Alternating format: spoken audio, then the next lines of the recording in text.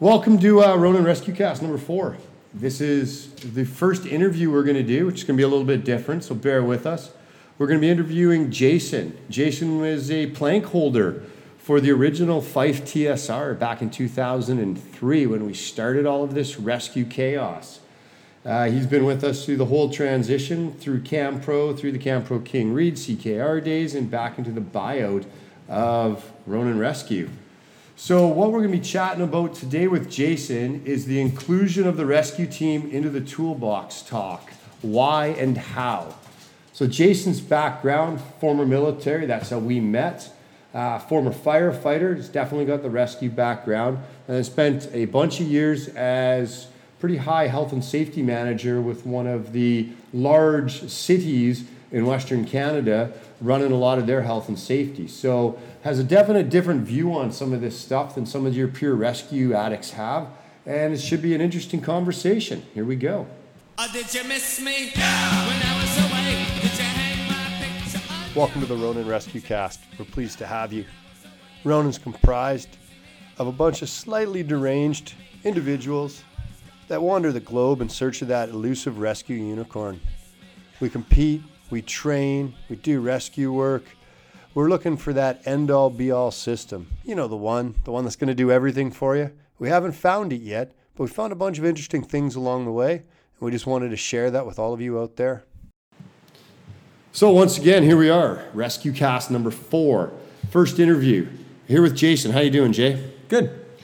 So first of all, what I want to talk about is, the topic we're talking today is inclusion of the rescue team in the toolbox talk, the why and the how. So why is this important? Like, why are we even talking about this?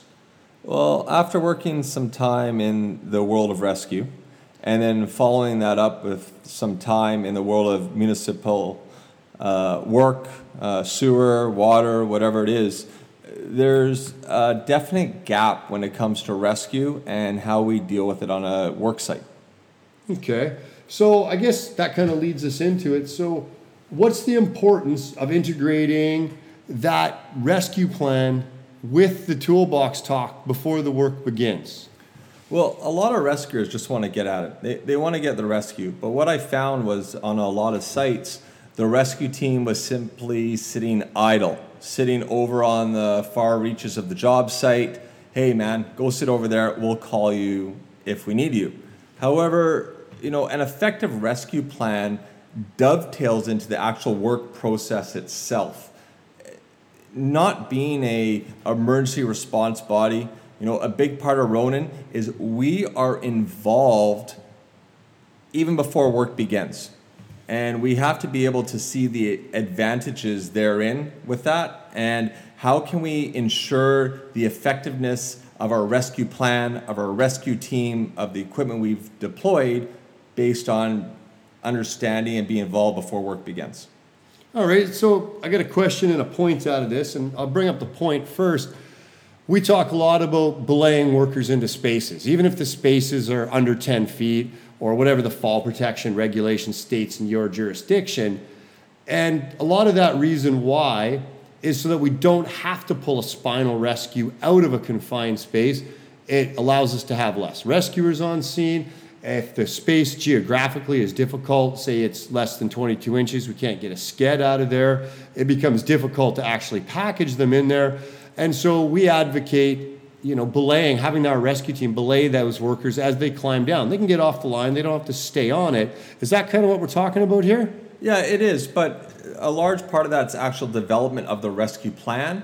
But if that rescue plan is not communicated, if the guys working that day don't realize that we only have for example, a 2-man rescue team, so we have one guy able to go in, one guy needs to stay outside, how do they know that they need to be on Fall Pro? How do they know that when they're in the space, they shouldn't be climbing around in there like a monkey and basically exposing themselves to a fall hazard, which will change now the requirements of my rescue team to respond to those types of incidents.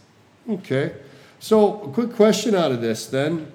The rescue team lead, should they have some sort of safety qualification or have some sort of safety background or a little training in order to help mesh in with this tailboard and talk to these folks? Or what are your thoughts on that? Well, it's important that in the industrial world that the rescue team understands the toolbox talk. And really it comes down to what is the purpose of the toolbox talk? Really, the toolbox talk started as a regulatory requirement where in most jurisdictions, absolutely in BC, it's a requirement for all workers to understand the hazards that they'll be exposed to and the controls required to minimize those hazards. Obviously, there's the hazard control hierarchy. That's not the point of this talk, but it's important that they understand. Well, I look at getting hurt in a confined space, or even actually this applies to any sort of rescue standby we do, getting hurt is the hazard. Then what do we do if someone gets hurt? What do we do if someone has a medical emergency? That's the control. So it's not just about the work process itself. What happens when Mr. Murphy visits? What's our control for that? To me, that's part of due diligence in the toolbox talk. That's part of what should be talked about, what should be discussed with the workers before work even begins. So kind of long answer, but short now would be they should have some idea of what a toolbox talk is and have some idea of safety in order to be able to talk legitimately about hazards and controls. Absolutely. Understand the importance of a toolbox talk, how it plays in the day's work, and then a big important part of that is how does it dovetail into the work process itself. Alrighty. So with this, we're talking about the toolbox talk. What points here are we going to be discussing then? What do you want to discuss about this? Well, after being on the work side, being on the rescue side, I think there's 4 critical things about the rescue plan that should be discussed in the toolbox talk. The goal of that is to make sure everyone understands what's going on as we previously discussed. So the things we're looking at to discuss is the roles and responsibilities. So when we talk about that, who's doing what, who's expected to do what, everyone should know what everyone needs to do should a rescue be initiated. The next thing is how will that rescue be initiated? You know, what is the sign? What is the sound? Those sort of things. Then we're going to want to explain to the worker how will the rescue be conducted. And then finally, is there any limitations to that work process that will ensure an effective rescue? Sometimes the worker may do something that may negatively impact the planned rescue method. All right, so when we talk here about roles and responsibilities, why don't you give me a quick overview on what you're thinking on that, and I'll probably have a couple questions for you. Sure. Well, you know, it obviously depends on the size of rescue.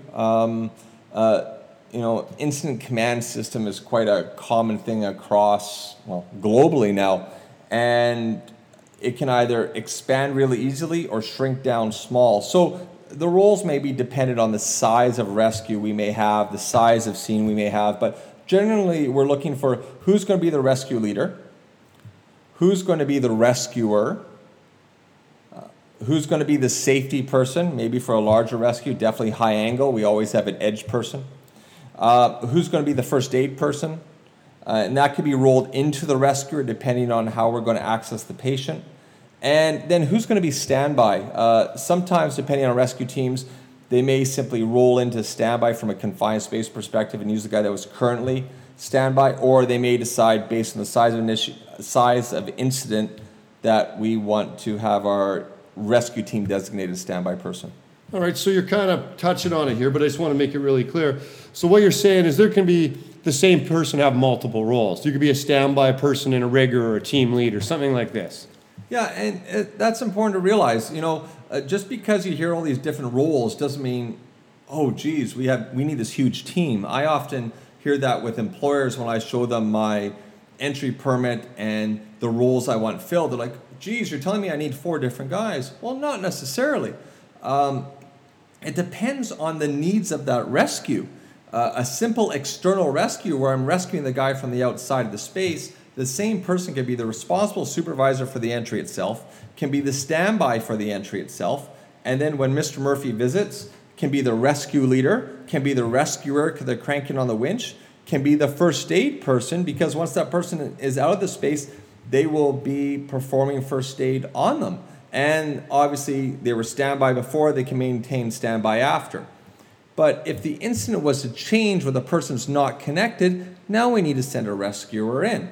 Potentially with a spinal, we may need to send 2 rescuers in. So it all depends on the scenario that we have before us, how many actual people we need to fill those roles. Do we need one person to fill all of them, or do we need multiple people? And that's something that needs to be discussed, obviously, before work begins. So then this is a vital thought, and just so people out there understand this isn't just new to this or just unique to this. Military background, when you used to do your battle procedure, part of it was who's who in the zoo, as we used to call it, especially when you have attachments and detachments, ats and dets from other units. And in this case, your other units might be your client, might be client's other subcontractors. You don't know each other. You might have never worked together before. You might have never seen each other before. So being able to sit down, I think, and identify who's doing what, and just being able to put a face to a name, if things go bad, just make the situation that much clearer and that much smoother moving forward. Agreed? Absolutely. All right, so the next part is you're talking about how will the rescue be initiated. I'm going to throw down some thoughts on that. Well, often when an emergency happens, you'll see people run around like chickens with their heads cut off. They don't know what to do, don't know who to call. Nothing has been clearly stated to everyone on site. The rescue team may be squared away. They know exactly who's going to be the leader, who's going to be standby, who's going to be the rescuer. But now you have everyone running around. They don't know who to talk to. Who's the person with command and control over that rescue team?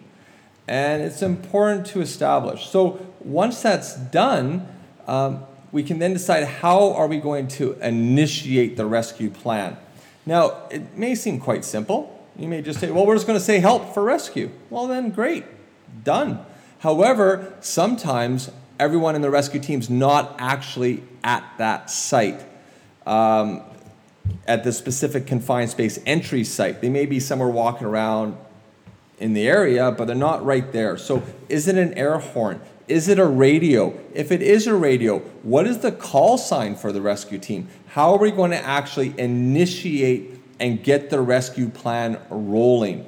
That way, everyone on site that's involved in that entry will be able to, if they see something wrong, initiate that rescue plan. Understand what needs to happen to get that rescue plan that rescue team on site. All right, so this brings up a bit of a point, and I mean, you might get some people on site when you talk. Now you've got this confined space supervisor. We're talking specifically confined space here, and you've got this rescue team leader. Now, there's a lot of cases where that's a separate person. The supervisor may be an employee of the prime who actually owns or is responsible for the space, and the rescue team leader may be, in reality, a subcontractor to that prime.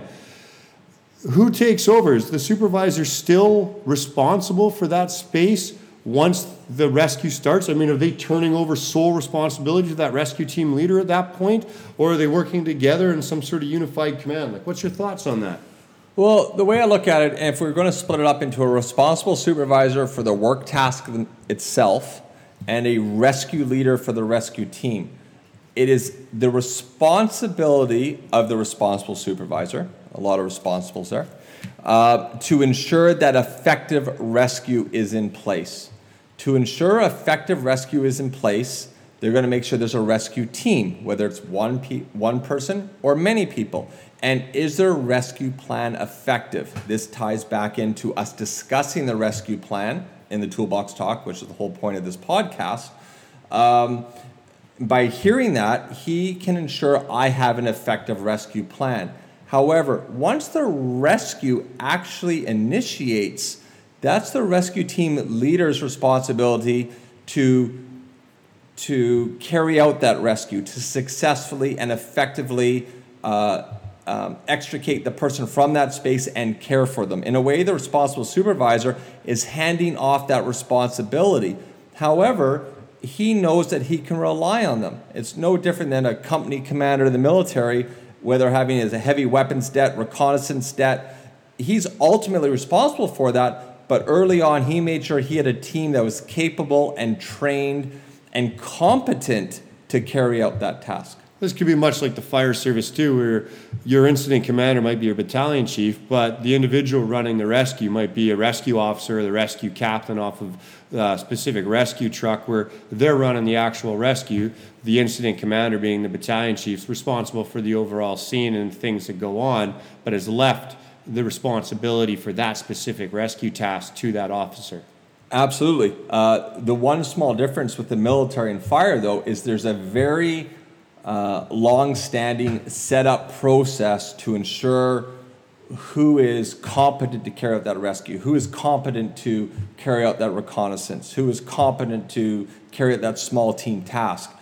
The issue we then have with providing rescue standby is we're usually a separate entity coming in to assist another one. So what the toolbox talk does is it allows for that to be confirmed. It allows the rescue team to explain how they're going to do the rescue, to explain any issues that may arise, to explain how they're going to successfully get the person out of that space. So the toolbox talk actually serves as a proving ground for the responsible supervisor to ensure that the rescue team is prepared to carry out the rescue and thereby fulfilling the responsible supervisor's needs to have effective rescue on site. Cool. So the other part that you mentioned was explaining how the worker or the entrant is going to be rescued. And this is huge. Just as a sidebar, we're doing a job this week down in Hamilton. The boys are doing a rescue standby for a worker entering a 22-inch diameter, 25-foot long shaft for a propeller on a boat. They're doing welding in there. And we ran a mock with the workers just to show them we're using wristlets as anklets, sliding them on, dragging them out. And the welder, the first time we did this with him, it was a bit of an eye-opener for him. He was like, "You kidding me?" And we hauled him out. And it was like, no, okay, that works. But it's something he had never actually been exposed to. He had never seen it. No one had ever talked to him about it. And this was the first time. And he'd been welding, 30 years. First time somebody's ever actually done this for him. So, this is really good, at least to be able to talk about it in the toolbox. So some thoughts on, what are we looking at here for the worker entrance and how they're going to be rescued? Well, when we explain to the worker or the entrant how they're going to be rescued, and remembering too that although we're focusing a little bit on confined space here, it could be equally applied to high angle rescue, terrestrial, whatever we have. To explain to them, it provides a sense of comfort. So overall, there's three big benefits to this. First of all, again, is the worker entrant will be able to focus on their task and not worry about how they're going to be rescued. So many times I've heard on site, from workers, I have no clue how they're going to get me out of here. I don't have an idea. Oh, well, let's go in. Well, hang on a second. Most regulatory bodies across the world state that a worker needs to know the hazards and the controls. In my opinion, a worker knowing how they're going to be rescued out of that space is knowing the controls to the hazard of what happens if Mr. Murphy visits. How am I going to be rescued from this space? So once he or she knows that, they'll be able to relax and focus on the task at hand.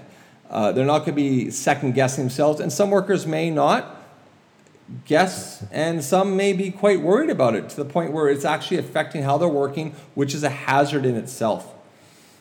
Secondly, by explaining how we're going to rescue the worker out of that space, he or she's going to be able to work in a way to allow that rescue to be conducted or to remain effective. So, for example, and the most basic example is if we are stating that this is going to be a non-entry rescue, meaning that we're going to rescue the person from outside the space. Think of a typical manhole. Straight up and down, no problems. However, the worker needs to remain in what I call the cone of happiness. The cone of happiness is extending that tripod or davit arm down into the space. Most systems will not allow you to rescue outside 22.5 degrees from center axis, from either that tripod or that davit arm or anything like that. That's usually a manufacturer specification, so 45 degrees either way. Now, if that worker is not in the cone of happiness, then I'm not supposed to use that system to extricate them from the space. If they don't stay in that cone of happiness, in addition to staying attached, then my plan for an external or non-entry rescue will quickly become non-effective. I won't be able to rescue that person from the outside. And if we only have one person on site for rescue, we don't have an entry rescuer, very quickly our non-entry rescue plan becomes ineffective. Finally, the third point is allowing the entrant to comment on the rescue plan. This rescue plan is there for the worker. And a lot of times the rescue team is not intimate with the details of the space or how the rescue will be, how effective it will be based on the space, the characteristics of the space, the pipes, what's in there, that sort of thing. So this will allow the entrant worker to comment on the rescue plan. So a classic example would be we have an entry rescue plan, and I state that, hey, I'm going to come in, I'm going to clip on the worker's harness, and I'm going to drag him out underneath the pipes. Great, sounds wonderful. However, the worker realizes, actually, man, the pipes are 6 inches off the ground. Oh, okay, well, I'm just going to come in and drag you over them. Well, actually, we're dealing with 48-inch pipes, and they're actually spaced about 4 feet apart. So knowing that, and if the rescue team didn't already know that, that has now probably bumped the rescue plan or the rescue team into having to send 2 people in to navigate that obstacle. If we didn't know that before, then it would happen during the rescue itself. So the knowledge from the worker entrant is critical to ensure the effectiveness of the rescue plan. I think as well with that, with the worker entrant, the feedback of what they're doing. Hey, I'm gouging in here. Hey, I'm welding in here, because those are going to be hazards that could potentially be in the space that the rescue plan may not take into consideration. The rescuers, being rescuers, are going to be thinking about what my ropes are doing, how I'm going to lay over my beaners or whatever. They're not thinking, hey, you know what, there might be, something else in this space that the workers brought in as an additional hazard that could negatively affect my tools in that space. So in a toolbox talk, there's multiple opportunities, and it's important to keep multiple opportunities for people to understand or know the hazards and understand the controls. So sometimes the rescue team may just be pulled over. Hey, we're going to talk about rescue now. You want to talk about it?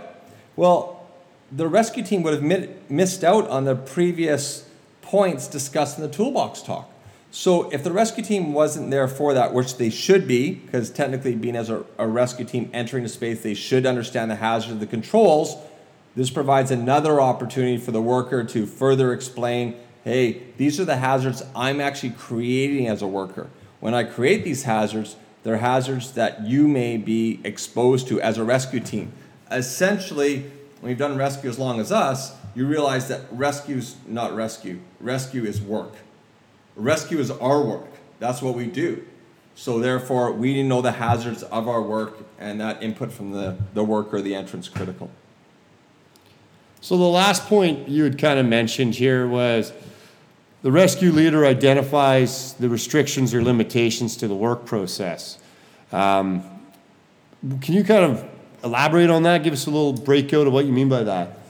It almost ends up being a bit of a catch-all or a backup. And what I mean by that is, let's say that in step 3 where I'm explaining to the worker how I'm going to rescue them. So I'm explaining to the worker that, hey, we're set up for a non-entry rescue. I need you to, you will be connected, and I'll winch you out of the space. The worker may not realize that, for that to happen, they need to stay connected. They need to stay in the cone of happiness. So essentially, I am stating limitations to the work process. I'm stating limitations to how the entrant needs to conduct their tasks to ensure we have effective rescue.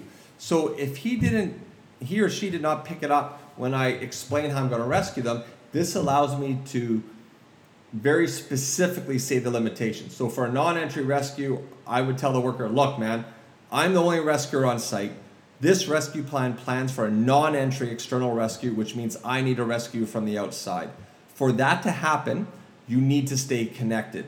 You need to stay in the cone of happiness, within that 45 degrees below the high point or what I'm using to pull you out of the space.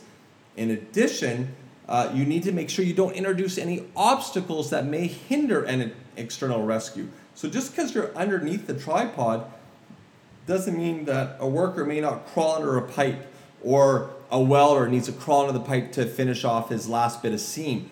At that moment, a non-entry rescue becomes ineffective. At that moment, we need to have someone else additional outside to provide an entry rescue, to provide entry services. Now, the worker may say, well, I need to crawl under the pipe. Okay, that's fine. Then what that means is right now, while there's just one person on site, we are going to plan for a non-entry rescue, finish all the work you can without crawling under the pipe, then we'll stop, you'll come out, we'll have a break, we'll get another rescuer over, and we'll provide for a small window of entry rescue, thus maintaining the effectiveness of the rescue plan.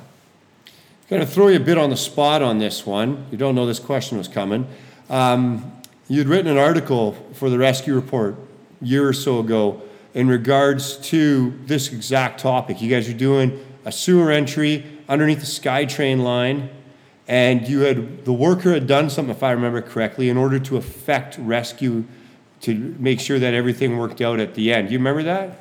Yeah. Can you comment on it? I do. There's two things that we did. One was very proactive, and one was from the beginning. So first of all, when a worker's going down a pipe, and I think this was about a 30-inch pipe, so there's no way you're going to turn the worker around in there.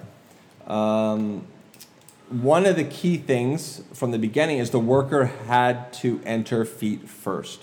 Yeah, it's a pain. I get that. However, to ensure effective rescue, the worker or entrant had to be in a certain position to get out of that space. Let me intervene here. It was a 30-inch pipe. How long was this pipe? Approximately, to the best of my recollection, we were going in 10 feet horizontal to the ground. And then we had a 90-degree bend where we went another 10 feet. And then we hit a 25-foot section that went down into the ground at 45 degrees. And then at the bottom of that section was about a 50-foot segment that was horizontal again to the ground. And then at the end of that, it went up 25 feet at 45 degrees. So there was no way that just not only from rescue, but from a work perspective, that the worker would be able to get himself out of that space. It's what we sort of call true entrapment in a confined space. That worker would not be able to get out, whether in danger, whether needs assistance, or 100% healthy without assistance from the outside. Right on. So, sorry to intervene. He went in feet first so that you could effect that rescue. And I just wanted to have the listeners out there realize that we're not just talking a straight pull here. This is a bit of a roller coaster ride. Absolutely. And one thing besides going in feet first was we needed to ensure the effectiveness of this rescue plan. And it went beyond the toolbox talk. I have never seen a mock-up, a training site that properly represented the space we're going into. So our opportunity was actually going in. So on top of the toolbox talk, on top of the points we covered, roles and responsibilities, how the rescue plan will be initiated, explain to the worker how we're going to get them out and any limitations, obviously in this one, stay connected. As the entrant went in, about every 5 to 10 feet, somewhere there, the entrant stopped, laid on his side, and we did a mini rescue. We pulled them out. The first entrant going in was actually rescue trained as well. So he had the perspective of what we would have as a rescuer. He's looking for where's the rope getting hung up. If I'm in this position, can I be rescued? What's going on? So for example, after the entrant went past the first 90 degree, we realized we need tiger tails. Tiger tail is something we use for cameras in a sewer system. And what it does, it provides a smooth surface over a 90-degree corner to allow us to pull our cables for the camera. There's no reason we can't use that for rope. Inside this space, inside this pipe, we had coal tar causing the rope to act in a jerk fashion, where it would catch, we'd pull enough force, and it would jerk. and then would catch again. So by doing these little rescues internally, while he's getting to a space where he needs to conduct the work, we ensured the effectiveness of the rescue plan. Around that 90-degree edge, he had to come out, we introduced the tiger tail, and then we were allowed to carry on. And he did that all the way down to where his work site was in the pipe, where he had to repair a small hole in the pipe. So we actively ensured that our rescue plan was going to be effective. Right on. So that's pretty much the end of this one. I want to thank Jason for his input and his thoughts on this topic. And when you're out there and you're doing your rescues and you're doing your rescue standbys, I think you can understand the importance of being part of that toolbox talk, making sure everybody knows who's who in the zoo and what each person's doing, both the workers that could interrupt the rescue and the rescuers, stuff that is going to help with the worker, how it's going to be initiated, the benefits of it for the worker, the hiccups that might occur, the different things the worker may have to do inside. So, Jay, thank you very much for spending some time with us tonight. Thanks for having me. All right, we will talk to you all later.